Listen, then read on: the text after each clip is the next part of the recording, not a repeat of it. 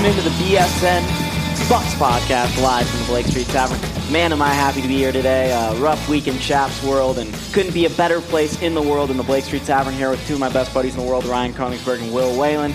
But if you can't make it all the way down to lower downtown, let's say you're in the Broomfield area, why don't you stop off at the Colorado Keg House, 36 in Wadsworth, right next to the Broomfield Event Center. They good concerts there. Maybe go see a concert, then head over to this place. They've got the best craft beers around. They are the actual home for Colorado craft beers, nitro, ales, IPAs, all that good stuff. They've got TVs everywhere. Good place to catch a game, too. So stop over there. Tell them we sent you. Why not? Everyone loves BSN Denver, so talk us up even more. And you know what's crazy is I just met the first two people in my life who actually live in Broomfield. I didn't think people actually lived in Do they live in that little area there? They live I like in that. those I like developments right around the First Bank Center. Well, let them know about the Colorado Cake House. I'll be sure to do that, Ryan. I'll be sure to do that. I've got to check it out for myself. Going up to Boulder, cover these practices. Fall camp has started. We're going to need a place to meet up that isn't the Blake Street Tavern from time to time. And I think the Colorado Cake House is a great choice. And the good thing about Colorado Cake House is they offer strictly beer. Like, you have no other options but to drink beer. How many times can we say Colorado Cake House before our first full commercial break? That's going to be it because we're going to go into this segment. Tremendous. We have seen now about a week. Yeah, it's Thursday. So we've seen a week of fall camp. There's been 2 open practices. I have been at both. Ryan has been covering the Broncos, but he has the sources. I have the eyes. We make a good team together. I'm just here. I've heard that Colorado is a keg house of football players. That wasn't even. That was like that was me. Yeah, it wasn't your best Like work, we've just switched roles. That was terrible. But you think like they have these big burly guys. But they don't. Kegs. They're undersized for the Pac-12. Well, that's actually one thing we have learned this fall camp. The Buffs gained a lot of weight. There's a lot of guys looking big out there. I also gained a lot of speed. weight since last fall. Me too. Are we actually going to discuss anything on this podcast today? Or are we not just at all. gonna crack jokes back and forth? Isn't that what we always do? No, I mean, I think the 2 guys physically that jumped out to me would be Kenneth Olugbodi and then Derek McCartney. Those 2 guys got a lot bigger.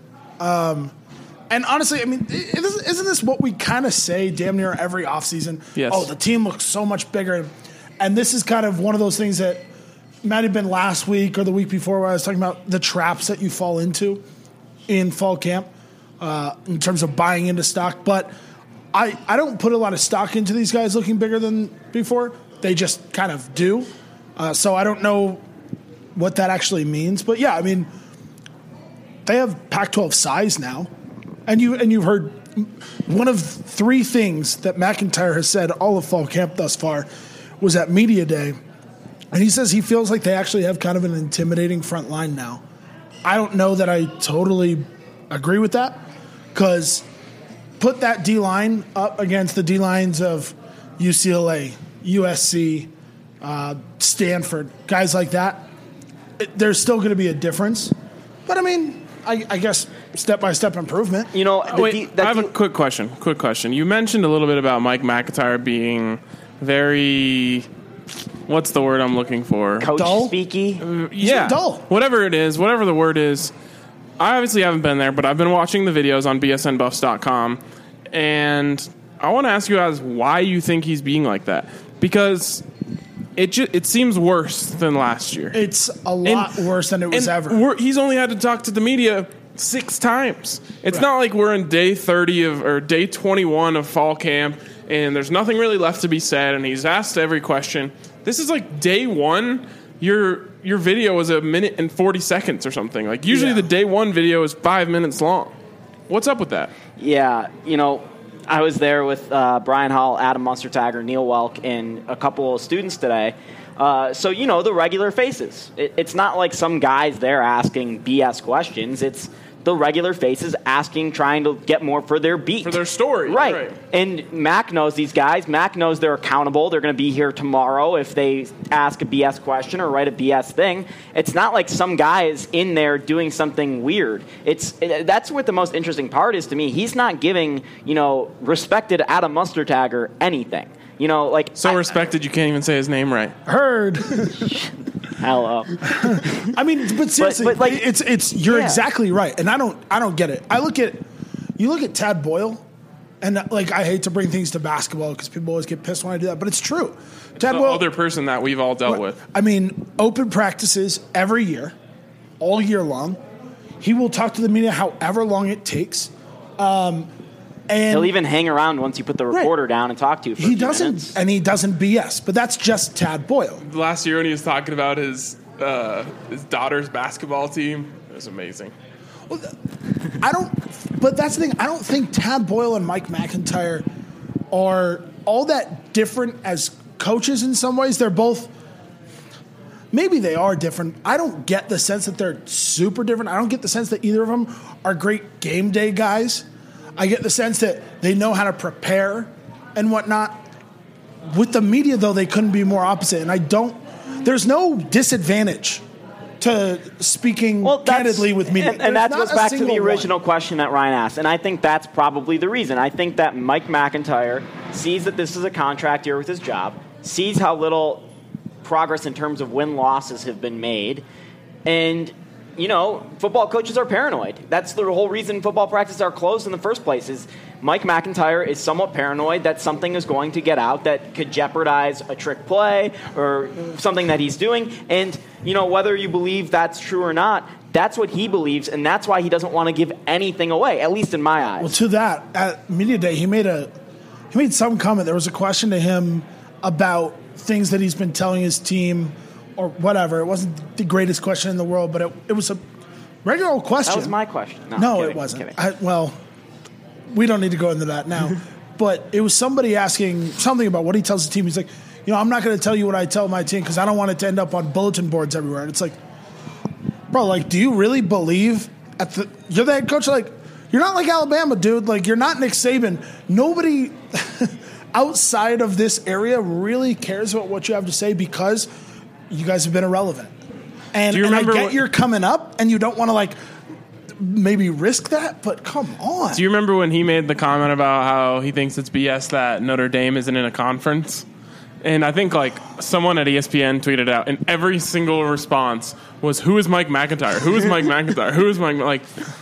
Unfortunately for him and the Buffs, they aren't relevant enough where that stuff matters. But I just don't understand the reasoning for being like that with the media, because when it comes down to it, like Jake said, these people are just trying to do their jobs. And by not saying anything, you ask him Jake asked him a question about Tedrick Thompson, and Jake wants to write a cool story about Tedrick Thompson and his growth and how he went, and now how he's become a leader on the defense. And when you say Tedrick Thompson's a good player, I think he's a Pac-12 caliber player. He had a good practice today. It's no. Of course he's a Pac-12 caliber player. Right. He's third team all Pac-12 preseason. And here's the last thing I want to say about so many closed practices. And I know some media members prefer, less closed practices. And I realize it's not everyone wants to spend, 2 to 3 hours of their day watching football practice. But to just have 3, I think, is too few. And here's the deal. If you're paranoid about someone being there, just make it media only, and you choose the media that comes in. It's not like Todd Graham is throwing Will Whalen $500 under the table to be like, "Hey, tell me about some." Low key, if Todd Graham, if he threw me stop. But 500 could go a long way right now. Stop. You can control these type of things. It's like the Broncos have walkthroughs in the Stitches get stitches, bro. It's like the Broncos have walkthroughs in the afternoon, and they only make those open to the media, and it's only a select media. It's only the media that they really trust. So why not do that? Because it helps. If you can close your practices, you can regulate it as tight as you want. Do you realize the hype that surrounds certain players? Everyone is really excited to watch Khalif Raymond play for the Broncos tonight because he's been getting hyped up constantly by the media that's watching him practice. It helps the coverage of your team. It gets your name out there more, and it gets people more excited about it. One, when you don't open things up to the media, and I said this last time about 2 podcasts ago, you make people make assumptions, and assumptions normally don't end up good. At least for you, I because assume they're not everybody based in sucks. facts. Right. That's where I'm at right now. I assume the whole team sucks. 2, there were 3 people there today that don't work for CU Buffs or CUBuffs.com. It was me, Adam, and Brian. You can control that. That is not a number that is uncontrollable. Right. 3 people. Right. And say something. You want to kill all the hype that you had during the summer? Congratulations. You have 3 non-school credentialed media at your practice. And they don't know anything about the team. Right, and only 2 of them don't have an affiliation with the university. I'm a student there. It's like, come. And honestly, here's the thing. Do you guys remember at the end of Embry's tenure, the pieces being written about that team were brutal? I mean, from the Daily Camera to the Denver Post, I wasn't attacking anybody, but the pieces were matter of fact that this is among the worst football ever seen, maybe the worst football ever seen in Colorado. And despite that, Embry wasn't always upbeat, but he never shut down. Embry would still go into detail, even if it wasn't exactly what you wanted to hear. Embry would still recognize that you have a job to do. And then he would talk to you about it.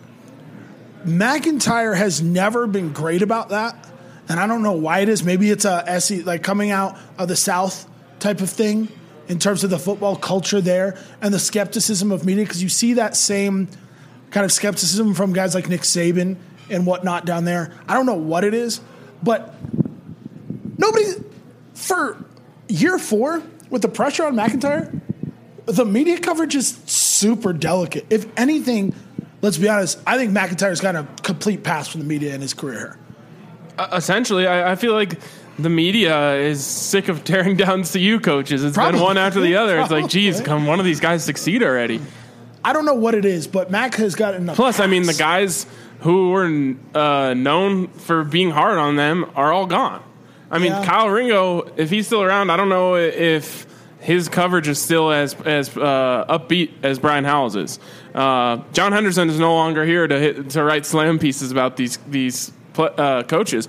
So shouldn't you be, as a coach, be like, damn, I have it easy? You should be grateful. I think so, yeah. But you're also, he's coming from a place at San Jose State where there was one person covering the team, and they were doing well. So there was never anything negative. So, it's kind of the opposite for him now. I would actually respect myself a lot more if I actually asked this question during a post-practice press conference and be like, Coach, it doesn't seem like you have a lot to say this year. Why the hell? Adam did that last year. I mean, yeah, it's fair to. It's actually that was after the Arizona game, wasn't it? Adam, or was it Kyle Ringo? No, it's Kyle Ringo. It was Ringo. Of course, it was Kyle Ringo.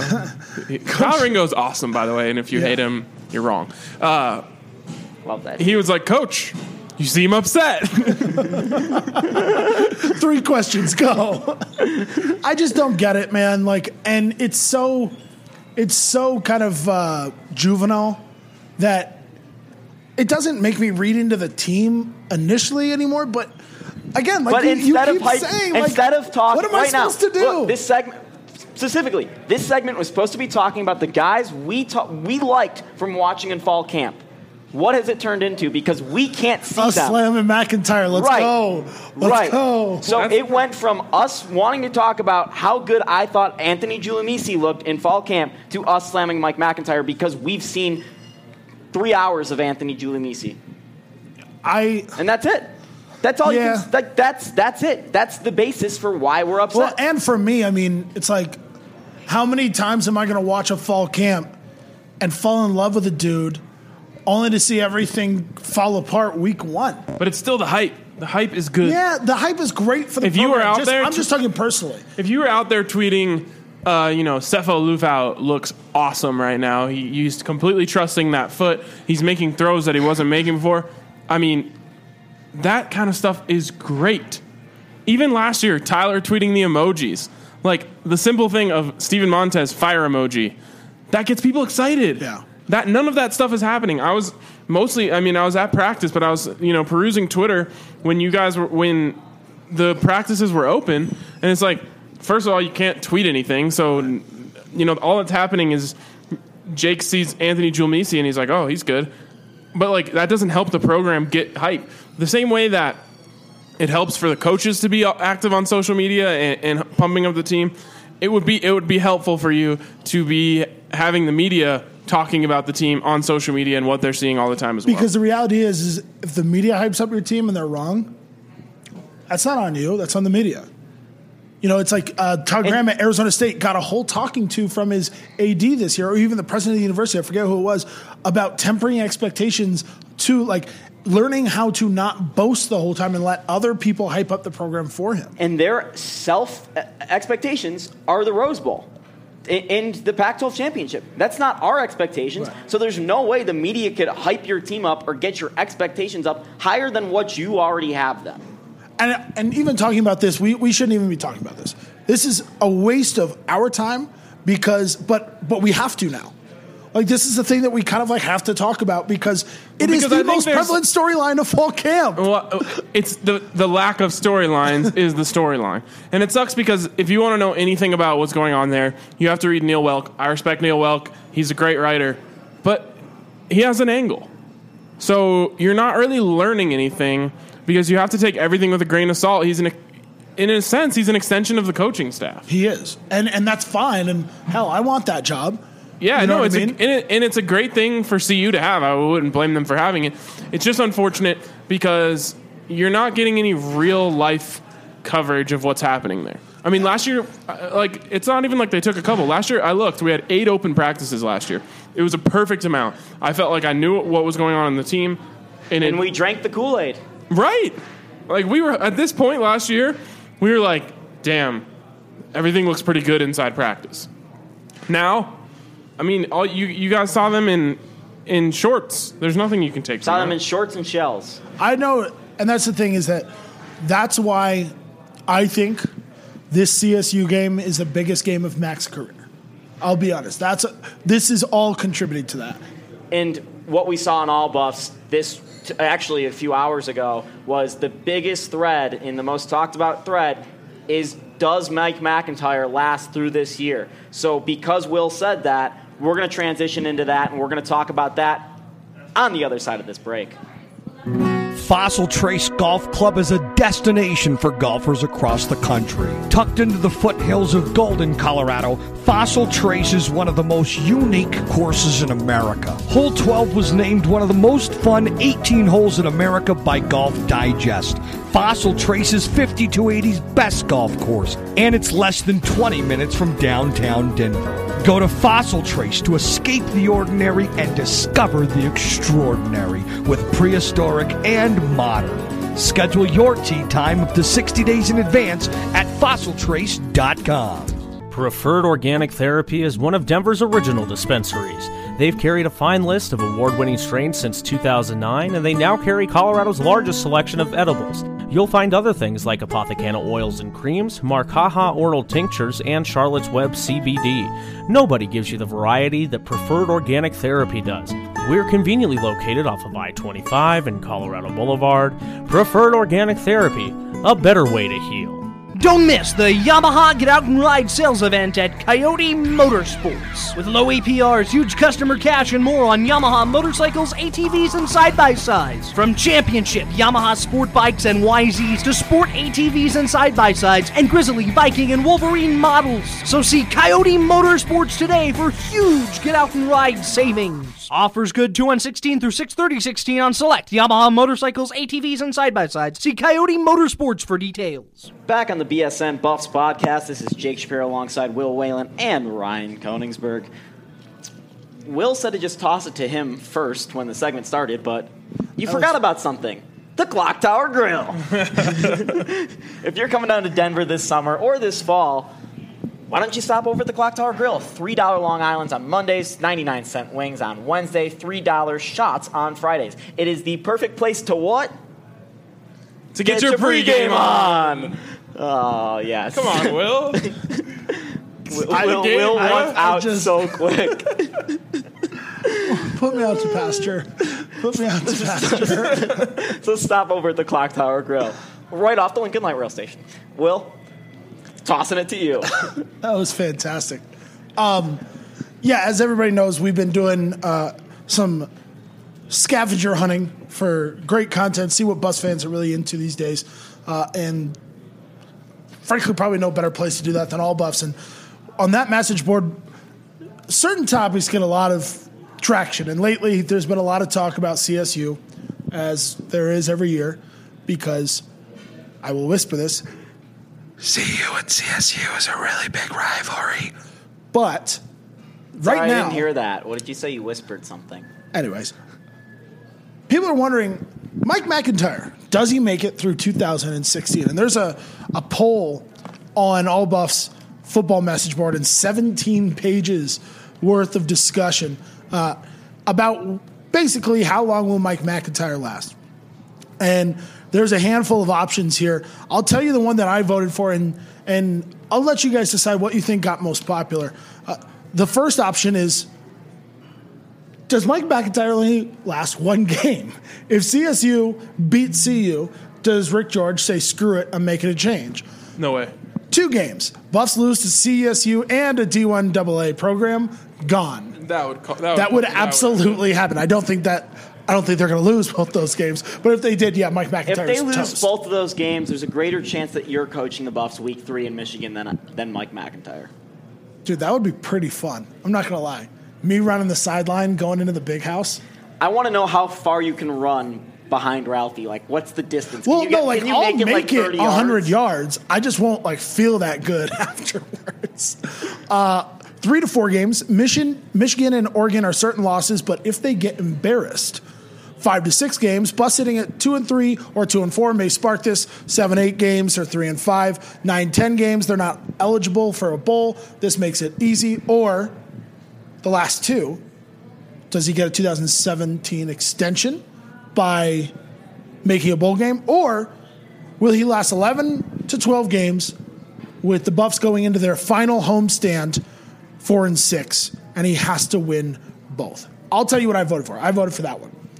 I think if Mike McIntyre has to win both home games to make it to a bowl, if he's going to be fired midseason, that's when it would happen. If he's going to be fired. No way. And I'll tell you why I think that. And number one, 23.8% of people agree with me. 44.1% of voters think that the Buffs will make a bowl game and he'll be extended. That's faith. You want to talk about the hype machine is not dead yet. A lot of people have faith.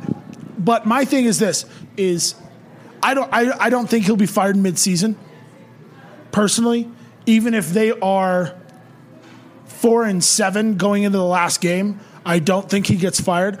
I think Rick George will let the season play out and go to a new coach in that event. If there is a change, I think it'll happen after the season. But my justification for going to that last weekend, remember, there's almost always a slight uptick in play when you have a basically an interim coach named. There was a reason they fired Dan Hawkins then, though. Right. They just had one of the most embarrassing losses ever. But again, they still had a chance to make a bowl game. I like how I didn't even let you set it up.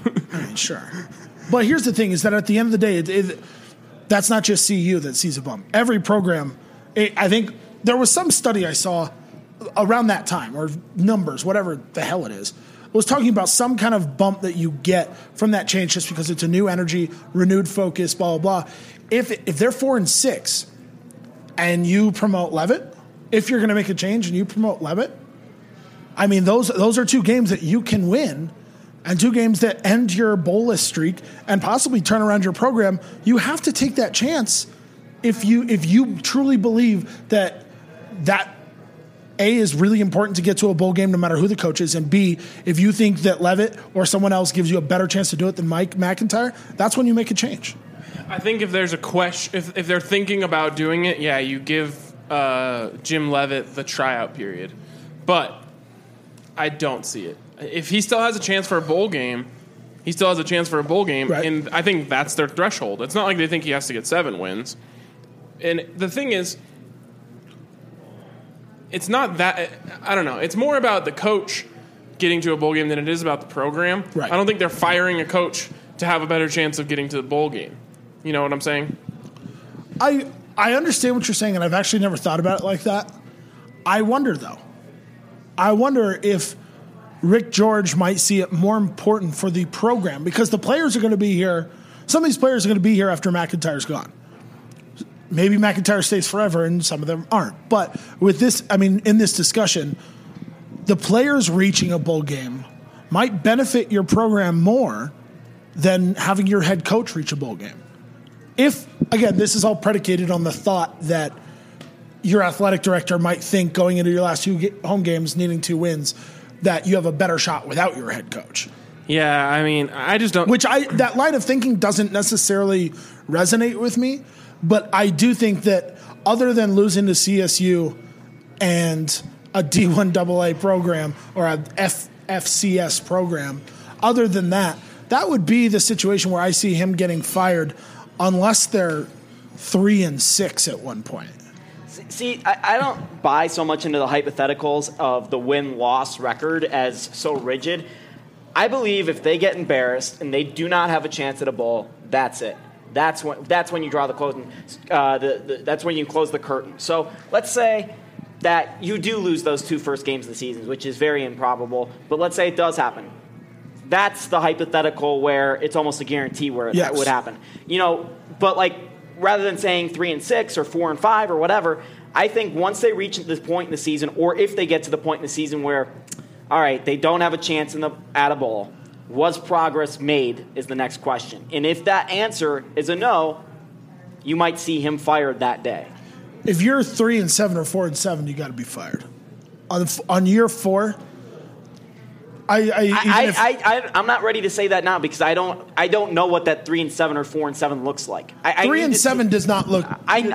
Nothing about those look. I know the win and loss record doesn't look good, but I need to see it and see what has happened. Do they lose half their team? Does Cepha Lufau go out for injury? Does their defense just absolutely blow up in terms of injuries? Is it Mike McIntyre's fault that they are at that record? I would say this: the only injury on this team that I think you consider giving the head coach a pass on is your starting quarterback. However, Mike McIntyre it's their fault they don't have a good backup quarterback. Has had time to recruit someone. His job, your job as a head coach, every single year is to recruit somebody better than the guy you have in a spot. Oh, that's in your job description. And so and you didn't even recruit Cepho. You have been relying on the kid that came in and was recruited before you were hired. You couldn't recruit anybody better than the guy before you. Who got fired because he couldn't recruit good players. That is a damning result for a head coach. But that's at one position. The most important position in sports. You have in 4 years, you have to have a guy that you can count on. And I'm not counting out Steven Montez if Cepho gets injured that he can come in there and make some plays. But if he can't, and if he's so far behind that Jordan Gerke is taking that job if Cepho gets injured, that's your bad too. Then that's your fault. That's your fault, and it's not a pass. Look, we've talked up Cepho a lot. Basically, Mike McIntyre's best quarterback recruit to this point has been Joel Owini. Possibly most productive. He's had the most production. Yes, and that's terrible. And we talked about it this summer. I mean, I guess you could say Cade Apsay. Yeah, we talked about it this summer, guys. About how this program hasn't done. It's damning that Lindgren and Mike McIntyre haven't been able to recruit somebody better at quarterback. If you're 5-6, the last game we've talked about this situation a lot too. If you're 5-6, you miss a field goal. Diego Gonzalez hits the uprights on a final second kick that could have sent you to a bowl game. Dude, like that's painful. In this scenario, can it not be Diego Gonzalez? Okay. Cepho misses a wide open Shea Fields. In the scenario that it is Diego, can we post a video of him tripping and kicking a field goal in 6 years? In 6 years, it's fair game. At least Diego Gonzalez isn't. Anyways, but okay, whatever the situation is, say it's something like that, and you're talking about that, Jake, where you go, was progress made?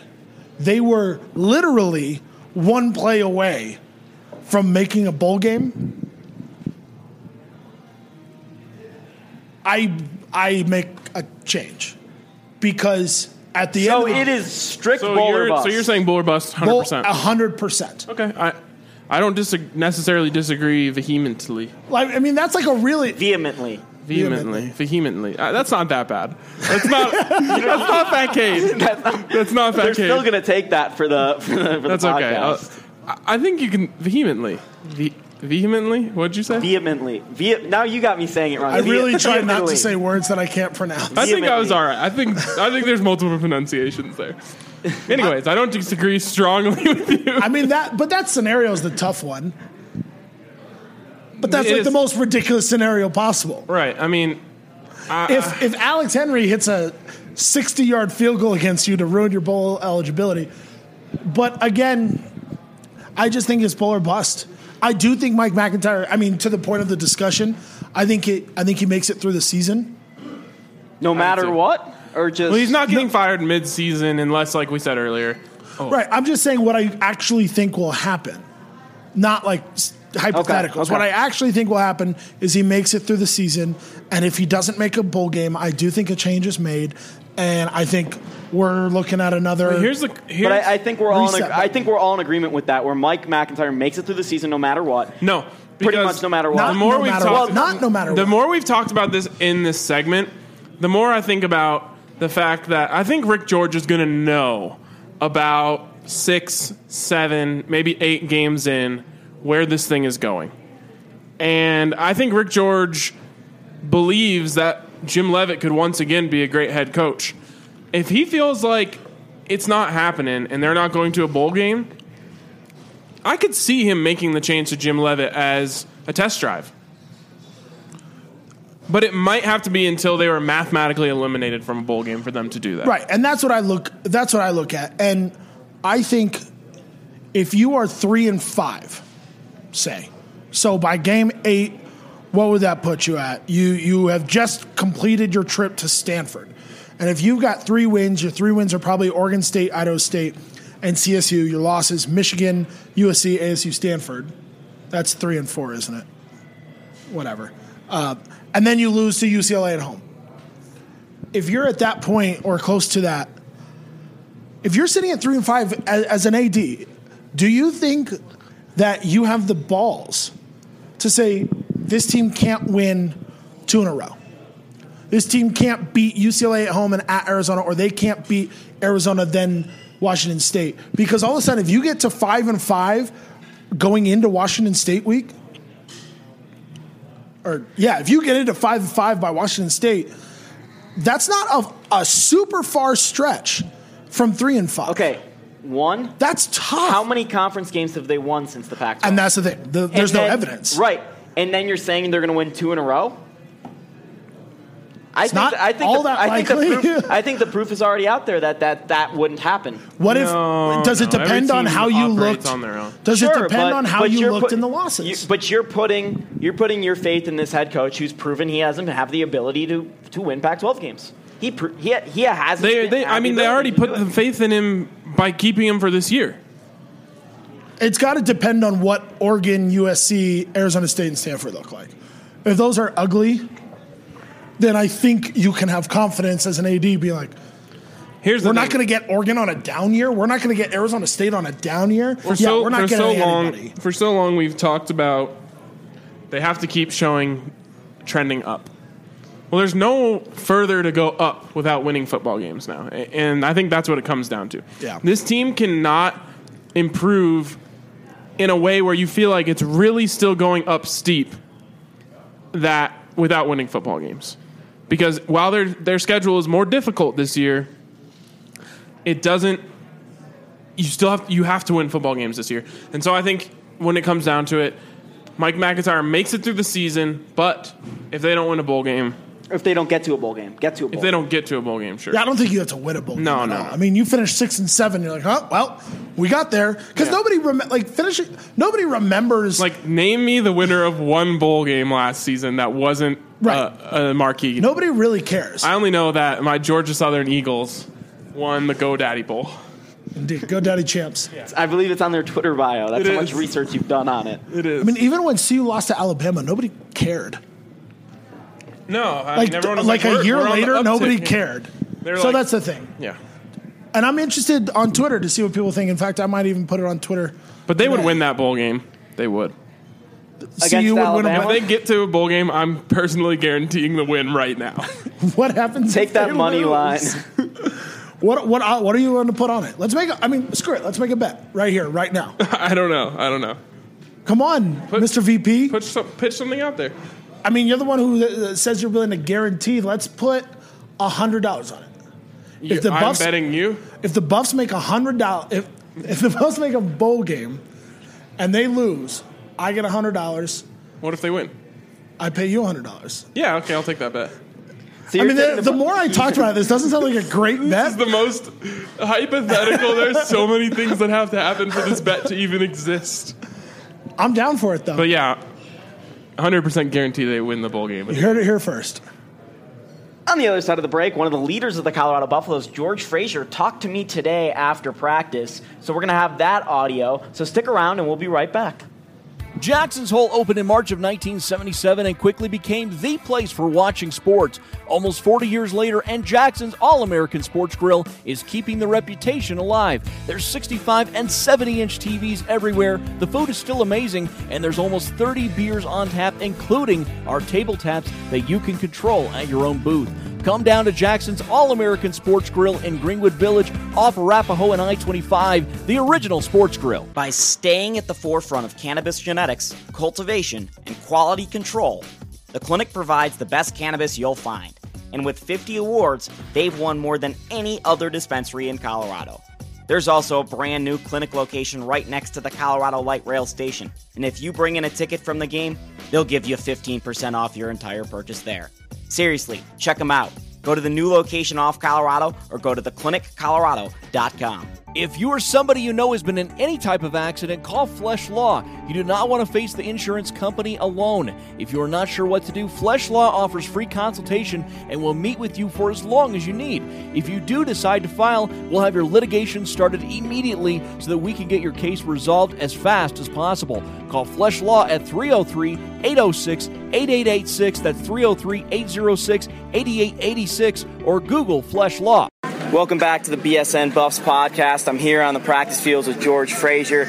George, how are things looking so far for you guys? Things looking great right now. We're out here flying around, getting better every day, competing with the defense. We have a great defense to play against. So, things are going good right now. I got to ask you about your number. You changed from 1 to 5 here. Did G5 come before or after you changed your number? A G5 came before the number. I'm the 5th George, so I've always been the 5th. So I wear the 5 in place of that. Okay. You are a very versatile weapon. You've played tight end, fullback, defensive line. What can we expect from you this year? Are you going to mainly play at that fullback position? Right now you can expect whatever the coach needs me. I'm working at tight end, working at fullback. Always ready for anything. I'm just always trying to get better. You talk about getting better. Last year, you weren't utilized so much. You were more in a blocking role, but people have talked about your hands as being very good hands. And do you expect to have the ball physically in your hands a little bit more this year? Are you prepared for that? I'm always prepared to have the ball in my hands. I just go in, game out, just ready for anything. If coach needs us to block, then he's going to go in and block for whoever needs to get the rock that game. And if I have to have the ball in my hand, I'm going to make something happen with it. Okay. You were named a captain, and that's got to be quite the honor, correct? Yes, sir. Take me through that moment where you find out you're a captain of the Colorado Buffaloes. We're just kind of in the meeting room. Coach just said the team kind of vote for captains, and we kind of voted for so many people, and then all the guys that walked out. And then the team, I guess they picked from there. And then they just pretty much came in and just told us from there who was captain. It was an exciting moment. Is that the honor? It's right, the honor to do that. I grew up a Buffs fan, so I always looked up to guys that were captains at the Buffs. So you look at not only the guys that are on this team, but the kids that are in the community, and you think, hey, that's a pretty cool thing. Yeah, it's definitely a really cool thing, especially because the Colorado tradition is a very, very big tradition, and just to know that my team trusts me enough to make me a captain means a lot. You've got a lot of guys behind you this year. You have running back spot. You've got a freshman. You've got 2 guys that have been there before. Lee, who's made that transition. Have you seen anyone that stood out at that position to you so far in fall camp? Honestly, all of our running backs, they always go hard every day. You can never really mark off who's going to do what, because any day one of the running backs can make a big run, make a big play. They're all very talented. They're all very gifted. They are all ready to play right now, I believe. You think that's going to help you when you guys get to the season, that you're just going to be able to cycle in and out running backs? Definitely. Keep the legs fresh, keep them able to run hard, have all of them out there ready to compete, and make each other better every day is always a good thing. At wide receiver, you guys are also very deep. Tight end, you've got a very good tight end as well. What can you speak to in fourth-year quarterback? What can you speak to in terms of this offense and what the expectations are for them? We have very, very high expectations for ourselves. We've been here. We've lost a lot. We've lost a lot of close games. So we know what to expect in the game. And for have so many people that's been around, so many athletes on the field, we have nothing less but high hopes for us and very, very big future. Is there something you're looking forward to that you've got a date marked or just getting the ball? Is there something you're looking forward to this season? Honestly, I just take it day by day, play by play, kind of work hard like that. I don't want to look too far ahead of anything because you never know what might happen. So you just want to work for the now. Thank you, George. Thank you. So you just heard from the man himself, G5. Like I said in the interview, he was underutilized in the sense that he didn't receive the ball much. He was more of a blocker. He was really good in that role too. But for a guy that is that big, you expect the Buffs to utilize him as a playmaker more, which is an interesting conundrum because they have a lot more playmakers this year. Maybe not as prolific as Nelson Spruce, but they have a lot of guys at those wide receivers and running back positions. So I'm trying to figure out when George Frazier is going to get the ball and how he will be utilized, because I think he can be such a difference maker to this team. George Frazier A is one of my favorite players to watch catch the ball. He is a bully, and for years you watch teams line up at the goal line against CU. They try to run it straight ahead 2 times, and maybe CU would stop it. And it's third down, and you think in the press box, damn, this is a huge play in this game, even though it's 5 minutes into the first quarter. And they run one of those simple play actions. The tight end leaks out or the fullback leaks out, toss over the top of the line, touchdown. When CU started doing that with George Frazier, it was like, oh my God, someone at CU gets it. Someone at CU gets the fact that you can use these big bodies that have soft hands just to curl out into the end zone and get you some points. And they did that in 2014. Obviously, not so much last year. Utilizing that for an offense that struggled so mightily to get in the end zone last year, I think is going to be huge. You have to utilize your weapons. And Mac has, again, one of the few things he's actually said so far this camp is how much emphasis they've put on red zone. The first day of practice, he said that they went red zone for like a half hour. And that's something that he said they usually wait until later in fall camp to do. You would think that a guy like that would be a key factor in improving your red zone offense and improving your red zone efficiency. He's effective. Like it or not, he's effective as a pass catcher, and you've got to utilize guys like that. It's just unreal to me how little they used him last year, because this is one of the rare mismatches that the Buffs can create. Yeah. But if you remember, the whole season started going downhill on a target to George Frazier from Sefo Lufau in the first game. Buffs are driving, trying to score a touchdown against Hawaii, and Sefo throws it behind George Frazier. It's picked off, and the rest is history. Yeah. So that's just a fun little fact about George Frazier. But honestly, you're right. That determined everything. Yeah, everything from there. Sefo did say it was a miscommunication on the route, so maybe he stopped trusting him. If so, that would be a bad look for Sefo, because you expect somebody like that, a guy who's established himself as a red zone weapon for you in his first year at Boulder, you expect him to take that leap, and you expect to trust in him to take that leap. And yeah, he's versatile. Obviously there was more going on, I'm sure, than we were privy to, whether it be disciplinary issues, like you said, maybe trust with the quarterback, maybe trust with Lindgren, whatever it was. But my thing is, if you're not going to trust somebody to do what they're supposedly most effective at, and from our view that was leaking out into the end zone and catching passes and maybe running a guy over in the process, if you can't trust a guy to do that, why would you simply trust him to block? Why would you simply, especially with the troubles they were having getting the ball into the end zone, why would you trust him to do anything if you're not going to trust him to do what he's best at?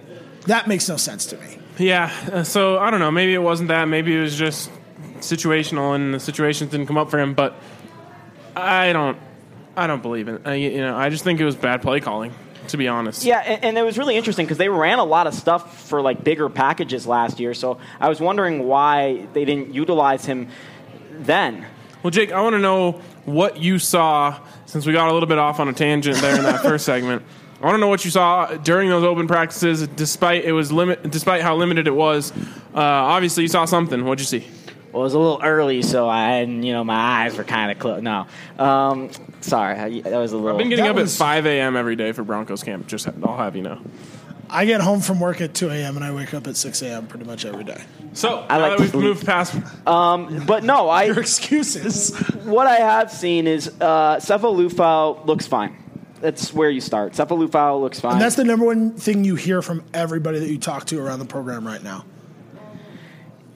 Yeah. No one's making excuses for Sefo Lufau. Right. Sefo Lufau isn't making excuses for himself. So let's move past this injury thing. Yes. We're all in agreement he does not look injured. First game of the year, let's look at his first series, make sure he's fine in game. But for the rest of fall camp, we're moving past this. Now, we're not saying that he's looking like a Heisman winner in fall camp thus far, but he doesn't look injured. Right. Mike McIntyre said it last year. Yeah, me and Ryan's joke. Mike McIntyre last year said, if Sefo makes the jump he made from his sophomore year to his sophomore-junior year, he's going to win the Heisman. Well, and somebody yelled at me a couple years ago. But we've always spun it as Mike McIntyre said he was going to win the Heisman. Yeah. Somebody yelled at me a couple years ago. I was like, like Sefo's first year, I was like, he doesn't look like he's going to win a Heisman or anything, but he looks tough. And some guy got in my mentions on Twitter was like, not everybody wins a Heisman, bro. And it's like, come at me. I'm like, what in the hell is going on here? So if you're listening to this, sir, I don't know, just like come at me or something like that. Anyways, Jake, keep going. I've been watching a lot of the wide receivers, as I always do in camp, and it's one of the easier things to watch just because the ball is there. Second of all, you're not learning much from offensive linemen, defensive linemen when they're not able to tackle because they're just in shells. Or block, really. Right. They can't really do anything. So they've been doing a lot of 7-on-7, so I've been watching a lot of the wide receivers and DBs. I'm doing a story on Tedrick Thompson that's in the works because Tedrick Thompson has been impressive. His leadership on the back end of the defense has already been impressive to me. Him and Ryan Moeller have been communicating a lot in the few practices I've seen, making sure they get their reads right. Tedrick Thompson's doing a lot of different things in man coverage, which is a little bit different for him. And I like it.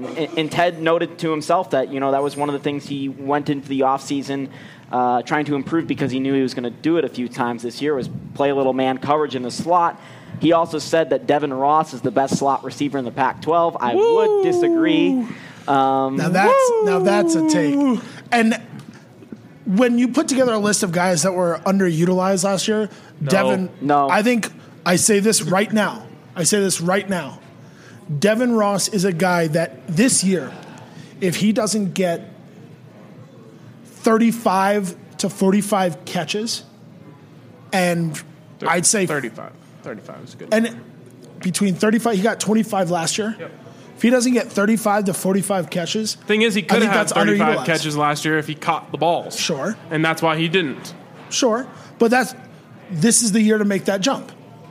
And if he doesn't get those numbers and he doesn't get the yards, then I don't think he's been. You have to account hands, sure, but you got to target the guy consistently. As this year, you got to put him in spots. Target a guy as many times as he proves to you he's able to be targeted. You can't throw to a guy on third down if you don't trust him to catch the ball. That takes out 1/3 of his If he can't receive, how is he a wide receiver? He can receive. He can. Come on. Now you're being ridiculous. He was having trouble catching the ball. He as really simple was. as that. Literally every guy on this roster right now at various times in his career has had trouble catching the ball. And if you're talking about the weakest point of Devin Ross's repertoire, it might be catching the ball in tough spots. Sure.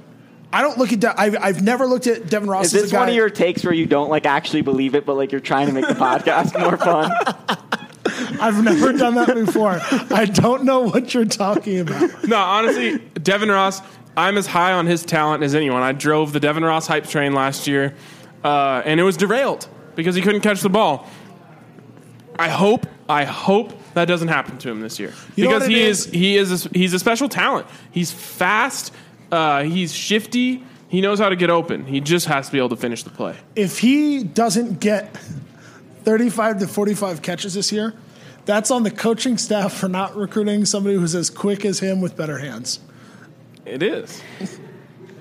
Speaking of someone that's quicker than him with better hands that I've seen is Anthony Giulimisi. Actually, completely impressed Quicker with him. with better hands. That's Yeah, you know what? Absolutely impressed with him. He might be the fastest guy on the team. He was an absolute burner. He went after Cepho. He was throwing a fly route. Cepho throws a ball out. No, it was actually Montez. Montez throws a perfect 60-yard, 70-yard pass. Beautiful on the dot. 70-yard pass. I don't know. It was far away. On, man, it was like 6. It's a bomb. It was a bomb. It was past midfield. They were on the other side of midfield. He didn't. Montez has a freaking cannon. I know, but 70. Let's. Okay, it was 60 yards. It was 60 yards. He bombs this ball to the corner of the end zone, and where Giulimisi was when the ball was thrown was probably the 25-yard line, 30-yard line. I was Closing like, speed. Right. I was just like, there's no way he's catching this ball. Boom, boom, boom. Right on the money. Gets it, goes, and it was over Isaiah Oliver, who does look terrific. I'll get to that in a second. But it was over Isaiah Oliver, and it was just a really, really impressive play. And then I watched him kind of throughout the day elsewhere. He ran a few nice in and routes. In slants? Slants. Yes, slants. So... Watching Jake right now live is just great because he's like spasming in his chair. Well, I'm trying to describe what's going on in the football game while I'm covering the Rockies game. So, I kind of have to pay attention to there. This is our priority now. Get you a man that can do both. Anyways, Isaiah Oliver going into him, really, really good. I think he's going to start at the opposite. He's going to play a lot of football. I've heard a lot about Isaiah Oliver. I'm just going to keep saying this until he does something really bad and maybe stops being as good. But literally, I watched him walk on the field on the first day of fall camp last year, and I said he's going to the NFL. Isaiah Oliver has generated a lot of talk from coaches, a lot of talk from everybody around the program for the leap he made and how he showed up last year, of course, but the leap he made apparently, obviously we got to see it on Saturdays, like all of this, but Isaiah Oliver is going to be damn good. Yeah, and I really like that secondary. The key guy in that secondary, I don't know if we've talked about it, Will, but I think the guy that needs to step up most in that secondary is going to be Akello Witherspoon because I have a lot of trust in Ryan Moeller, Ted Thompson, obviously Cheeto, and Isaiah Oliver. I need to see something from Akello Witherspoon. Well, and that's the thing Akello doesn't have to play all that much in a lot of situations, depending on how Jim Leavitt wants to do it. But when you go to nickel coverage, right? When you've got to bring in that third reliable CB. The question, what helps you is this. I think Akello's much more suited for the outside than the inside. Yes. And I don't think he's all that suited for the outside, but I think he's more suited. What helps you is the versatility of Cheeto. And because you can bring Cheeto into the slot. You can mix him up because he's great in run support. He's great at chasing down quarterbacks, and obviously we know what he can do in coverage as well. Akello made a really Ted was on the other side of the ball, and Moeller was blitzing or something, and Akello was one-on-one coverage like 20 yards out from the end zone. Cepho threw up a deep ball into the corner, and Akello went up and knocked down over it was like Bobo or something. It was one of the legit wide receivers, and I was really impressed with that. But obviously Cepho doesn't have it anymore. Yeah, yes. But you've seen it with Akello. He has flashes of both great and horrible. Yeah. And you need to have a consistency. And I even talked to Ted Thompson about that, where it's like you need the consistency in the other guys so you know you can do your job. It doesn't matter what his high end is if his low end is so bad. Well, and what I'm wondering about, and this is one of these opinions that I don't know if it's actually based on anything other than just some weird perception, which is most of my opinions. But I feel like if you're just asking Akello to cover a fly route, run stride for somebody, and maybe make a play on the ball in the end zone, I'm fine. I'm fine with that. If you're asking him to cover a fade in the red zone, into the end zone, I'm fine with that. If you're asking him to stub his toe and continue to play football, he can do it, baby. That is much too much for him.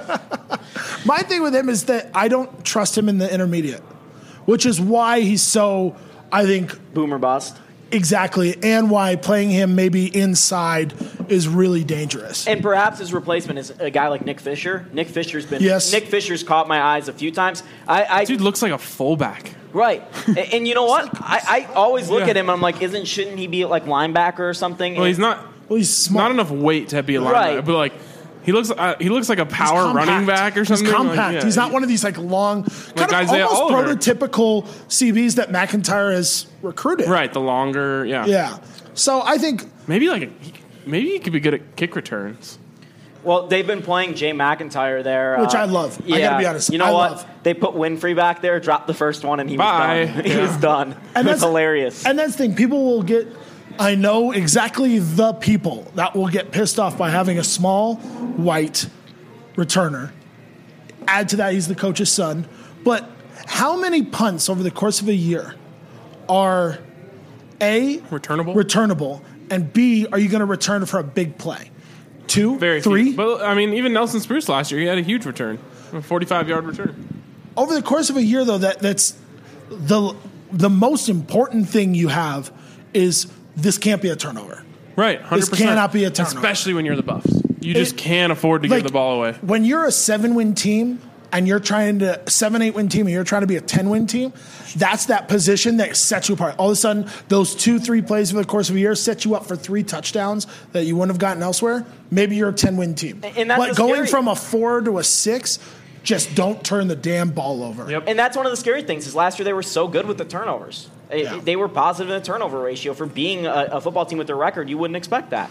And I think ultimately, if you're worrying about special teams, returner is not the point that you're worrying about. I haven't watched Alex Kinney punt. I did watch Diego Gonzalez kick. Looks very good. He looks like he's figured out his problems from the hash. I even talked to him about it off the record, which I'll share a little bit. He basically said that, he was doing a thing with his balance and his kicks and his stepping was off. And he's like, they brought in a kicking specialist. Mason Crosby even came in and talked to Diego. He said, you know what, it was a little bit in my head too, but, I'm all good, is what he said. Well, and you know what, that's exactly what you expected him to say. Diego honestly. is the best. I love Diego. You know what, and behind the scenes of that interview with Allie that did, which was terrific, we were having camera problems. And Allie, was just kind of sitting there out cold. It was her first interview for BSN Denver, and I felt terrible. I'm trying to get the camera. Job, by the way. And Diego, the entire time, I'm calming him down because I'm like, just stay with us, whatever. It's fine. He sat there for 5 minutes while we figured out the camera, and me and him just kind of had a conversation. And other guys would have probably been like, screw these people. And then he gave Allie a great interview. Yeah, that's awesome. Diego is, if there's anyone who's easy to root for on this team, there's a lot of them, but Diego is one of the best. And at the end of the day, though, like every position, we got to see it on Saturdays. There's not, in football, I don't know, quarterback is right there, but there may not be a more mental position in football, dominated by mental than the kicker, than the field goal kicker. And you hope that he's out of his head, but you got to see it to believe it. And with all the ranting we went on about in the first segment about not getting to see this team as close as we want to, I'll just say this. I want to see more, but I still feel like we have a pretty good idea about who the playmakers are on this team. We're not... there are some camps where there's no real upperclassmen that anybody's excited about, so you got to get eyes on the new guys. There's a lot of potential new guys that are going to make a big impact. You talked about Joe Missy. I've heard sporadic rumblings about Bo Bisharat and guys like that. He wasn't getting many first. He wasn't. You know what? He probably didn't get a first team rep that I saw. He was with the second team. And that's totally and that's what you fine. expect. They have so many running backs. And that's the thing is this. That's already thinning out though. Adkins is already hurt. I mean, how many times? Atkins has been hurt his entire career. That's what I mean. How many times can you put some stock into this kid when he just keeps? And I don't think hurt? you can. And that's the thing is that at the end of the day, and the thing is, it's just, in my opinion, it's just getting hurt. And maybe an injury comes out, but he doesn't like to play hurt. And if there's you're a running difference back, between playing hurt and playing injured. If you're running back, you play hurt all the time. Yeah. You are always hurt. Always. So, ask Cepho if he's been hurt the last couple of years. Cepho has been hurt every single game. He's been every injured single once. quarter. Right. He's been injured. So that's the thing is, there are enough upperclassmen on this team that I feel like us and others do have a pretty good idea about who this group is from a theoretical standpoint. It's just about seeing them on a game day in a pressure-filled environment when the lights are on, turn it on and go to that next step with it. I don't know that there's that much to gain for us and the fans that are super in the know about this fall camp. That first game, and this goes back to my point earlier, most pressure-filled, most important game of Mike McIntyre's career is that Friday night, the Rocky Mountain Showdown against Colorado State at, what are we going to call Mile High? Is it going to be Sports Authority? Still Sports Authority. By the time we get there? It's just going to be Mile High, I think. No, it's Sports Authority Mile High. They're keeping the branding on it. No, they are. Oh. There was an article in the Post about it. How long ago? About a week. Okay. Things change, bro. But that's the thing. Most important game is career. That's where we're going to find out everything we need to know about this team. And you can follow that game at bsnbuffs.com. And we've got actually one more segment coming up in the BSN Buffs podcast. Please do interact with us on Twitter. If you have questions about a specific guy, I have been there at all the open practices, so I can answer those questions. Saturday is an open scrimmage to both the media and the fans, so we'd love to see you out there. If you do run into us or whatever, don't say hi.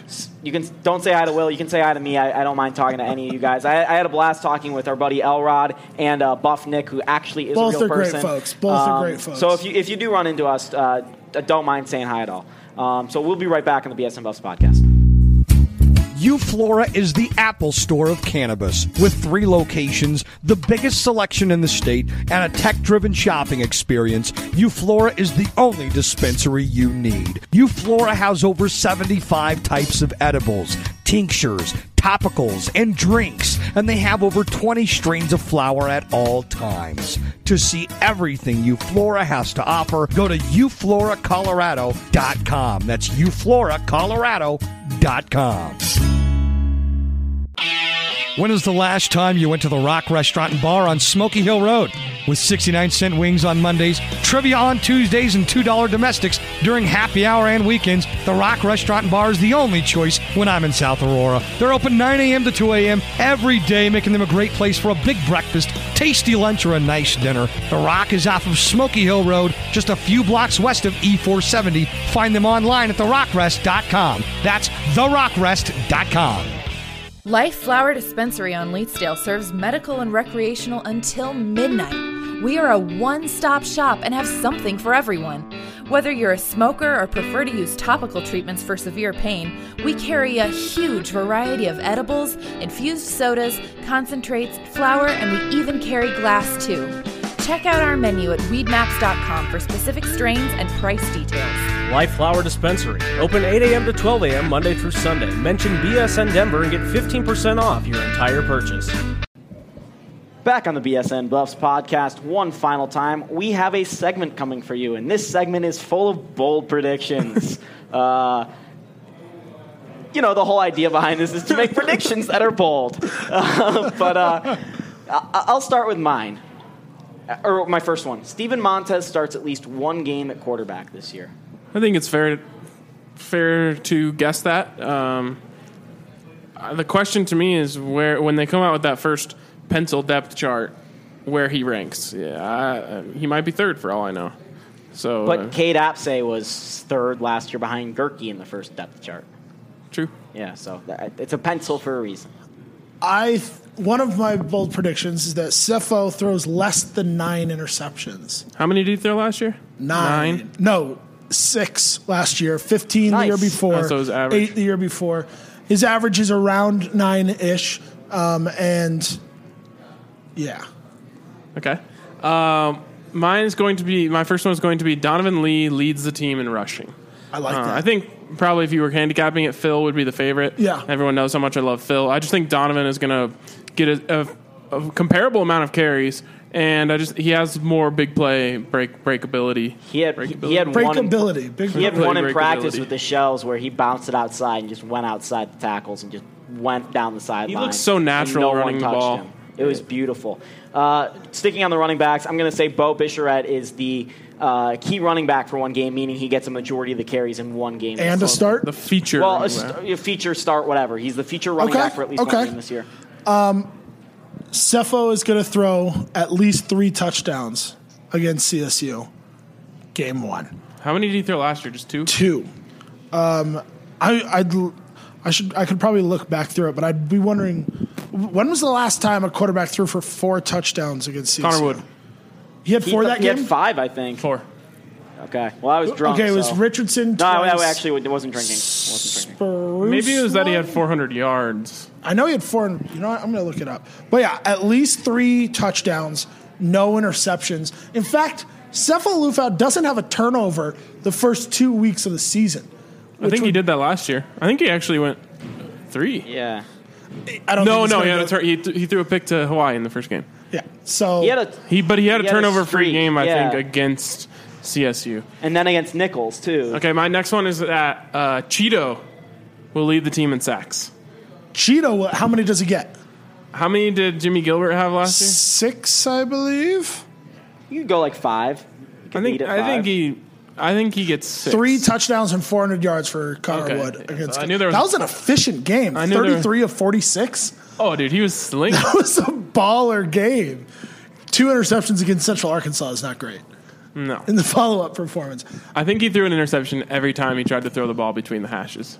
One of my other bold predictions, Mike McIntyre is going to make ESPN for a tirade this season, and it'll probably come against Arizona or Arizona State. Like, he's going to come in hot, but not like pissed off at reporters and hostile. Does it count like if Mike McIntyre once again assaults Joe Tumpkin? It does. It does. That absolutely counts. I forgot That was like, oh my God. That was intense. That was like one of the most intense things I've ever seen. And also, I think eventually Levitt's going to get in trouble with the NCAA regarding his love affair. I think he already has, and he's just kept doing it. He has toned down the Pepsi tweets, I think. A little bit. But yeah, I think the biggest one for me would be turnovers from Sefo, less than 9 interceptions, at least 3 touchdowns against CSU. And another thing that I think is going to happen, Sefo is going to break. Who gave you all the predictions? Why Because aren't you I've passing got this the around? most. Y'all ain't coming up with ideas. I have predictions. You haven't let okay, the room go then on. speak up. All right. Speak up now. There's Go. at least one game where Ryan goes off on Twitter about the uniforms. That's not that bold. Probable. All right, not there's that at least bold. 2 games where that happens. That's Anything less likely. to do with because Ryan I can and only think uniforms. of one that they haven't worn yet that would really send me over the edge. You know what uniform I actually saw in a picture? Hashtag Maybe it was edge. today. That I think is the most underrated uniform. Is maybe it's white, black. Haven't seen that. It was a picture of Nelson Spruce I at never Colorado. wore that. I'm trying to remember. Are you exactly talking about what the it silver, was. white? Because that one was as the clean, like one of the cleanest things I've ever seen. No, damn it! I'm gonna. Yeah, it was white, black, right here against. Against ASU. Yeah, Ryan That's didn't see that game. He was sick. at I was at a wedding. that's sick. But That was a good game to miss. Watched with Dejon Wilson in the Champion Center while I was at a wedding. my He other didn't travel with the team. He Shout out, wasn't Bob. supposed to be there. Bob, will the Buffs return a kick or punt for a touchdown this year? Nah. Is Brian Lockridge still the last one to return a kick for a touchdown against Oklahoma State? Oh my God, that was after Josh Smith. That was I think so. no. Against Utah. Marcus Mosley. Marcus Mosley returned one for a touchdown against Utah, And then they ran the Utah next one ran the back. next one back. That was what was great. So the last punt return touchdown, though, because Spruce got tackled on like the 3-yard line or whatever. And then they didn't. No, that was a different time. They did score. No, did anybody return one under Hawk? Someone will have to look that up. I think it's been like since 2007 maybe. Damn, that's bad. My biggest bold prediction though. I don't remember seeing one, and I've been watching football since 2007. I think they're gonna get. So. I think they're gonna get a return. Did from they not kick do or it in punt one of this those year. D2 games? I thought they did against like Charleston Southern, maybe. No. Oh, Nelson Spruce has the last kick return for a touchdown. He returned an onside kick the onside against kick. Cal. Yes. Yeah. Yes. Okay. That may be. We'd have to recap like our most entertaining games overall for one sick sad reason or another. That's the most entertaining Buff game I've watched in a really long time. It was so exciting that I broke a bowl in my you're talking kitchen about that the night. double overtime game. The one that he returned was at home. Was that the win? The No, game that's the everyone game that left? went to overtime. Freezing. That was Yeah. the one everyone left. That No, was too they cold. blew him out that year. Which year was this? This was when Sonny Dykes' first year at Cal. Sonny Dyke's first year. I think, or it was what's his name's last year. I don't know. No, it wasn't Tedford's last year. I don't remember. Anyways. They've had a couple games against Cal that were stupid entertaining last week. I think they do get a kick return, punt return for a touchdown this year. Last year, I swear, Adam and I would do this look at each other every time that they were one broken tackle away from doing it. And will Jay McIntyre score a touchdown this year? Yes. Yes. And will fans actually be happy about it? No. Yes. I think this is the year that he finally gets the love he deserves. We literally talked about this today, me and Adam, before we walked into practice, where it's like, he's a legitimate player. Like, he belongs. We've had that discussion. He belongs on that field. There's just guys that are better in front of him. And this is what's nice is that since Mike McIntyre did his job in recruiting better players than the players that he recruited before. Right. Thankfully. It's just refreshing to see the fact that people don't care. People aren't pissed off at J-Mac that I've seen just because he's not a quarterback. He's not in front of the media all the time. And his dad isn't talking about him at every opportunity. It's refreshing. Good for him. At one of the open practices, Mike McIntyre recognized Jay McIntyre. Unsolicited? Unsolicited. Jay made a really good catch, and Mike turned around from Coach McIntyre turned around from the other side of the field. He was on a different field, turned around and said, "Hey, that's a great catch, Jay." And that was it. That's such a dad thing to say. Like, you would never say, "Hey, that's a great catch, Anthony Giulmisi." Great job, Jules. Like, and I was just so shocked by it, and like no one else around me like thought it was weird because like they didn't know that he doesn't say Jay ever. But yeah, like you guys didn't we have what was the bet last year? We had a bet for a while trying to get him to say Jay. Oh yeah, and he never did. Yeah, he didn't. We did like 2 or 3 feature stories on Jay just so we could try and get him to say Jay. And he said, "Yeah, we have some like really other talented receivers as well." I'm not going to talk about my son. No, he would just be like, "I love the whole group at receiver." So he actually handles it like a head coach? And he would say like number 14. Like he wouldn't refer to him as Jay if he had to refer to him specifically. He'd be like the guy with the really hot mom. So the first time he did That's literally what he said once. The first time he said it was after he scored in the Nichols game. Someone tossed the question, "What can you say about number 14? He goes, he's got a really hot mom." Back in the days when Mike McIntyre actually gave funny quotes. Because he was dropping the mom jokes, or the wife jokes, his introductory press conference. Remember, someone wrote like an intense column about how that's like extreme. Like every coach says that, and it's like extremely. It's actually way more common it you than I who realized. Wrote that? No, of all my completely self-righteous social takes, that was not one of them. Which actually is surprising because I'm not surprised. If Mac I even made a mom joke this year at this year's media day where. Like that was your question, where he goes, "Yeah, I think my wife would say I still have some things left to work on or something." Yes, he did say that. And it was like just funny enough to get the sympathy media laughs, but it wasn't like actually But funny. it wasn't like, oh, that was funny. It was more like, oh, you actually felt like, never mind. Anyways, I don't think bold predictions this year, there aren't a ton of them. We just made like 70. I don't think they're that bold. I don't think any of them nobody's like, they're going to win 8 games. Like, no. Speaking of bold predictions, could we talk about bold predictions? Could we be talking about that on the next episode of the BSN Buffs podcast? Who knows? But for now, we're gonna have to wrap this one up. Will's got something going on. I've got to go to the doctor for the first time in 14 years. Dude, I want the updates on Will's health. You know you don't.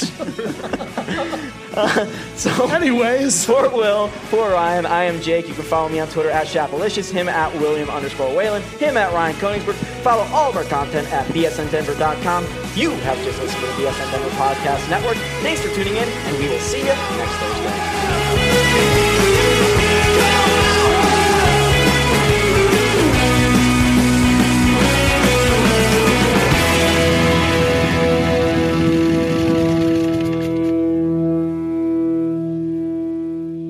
I didn't know people actually lived there. Tell them about the fucking Colorado Cake House.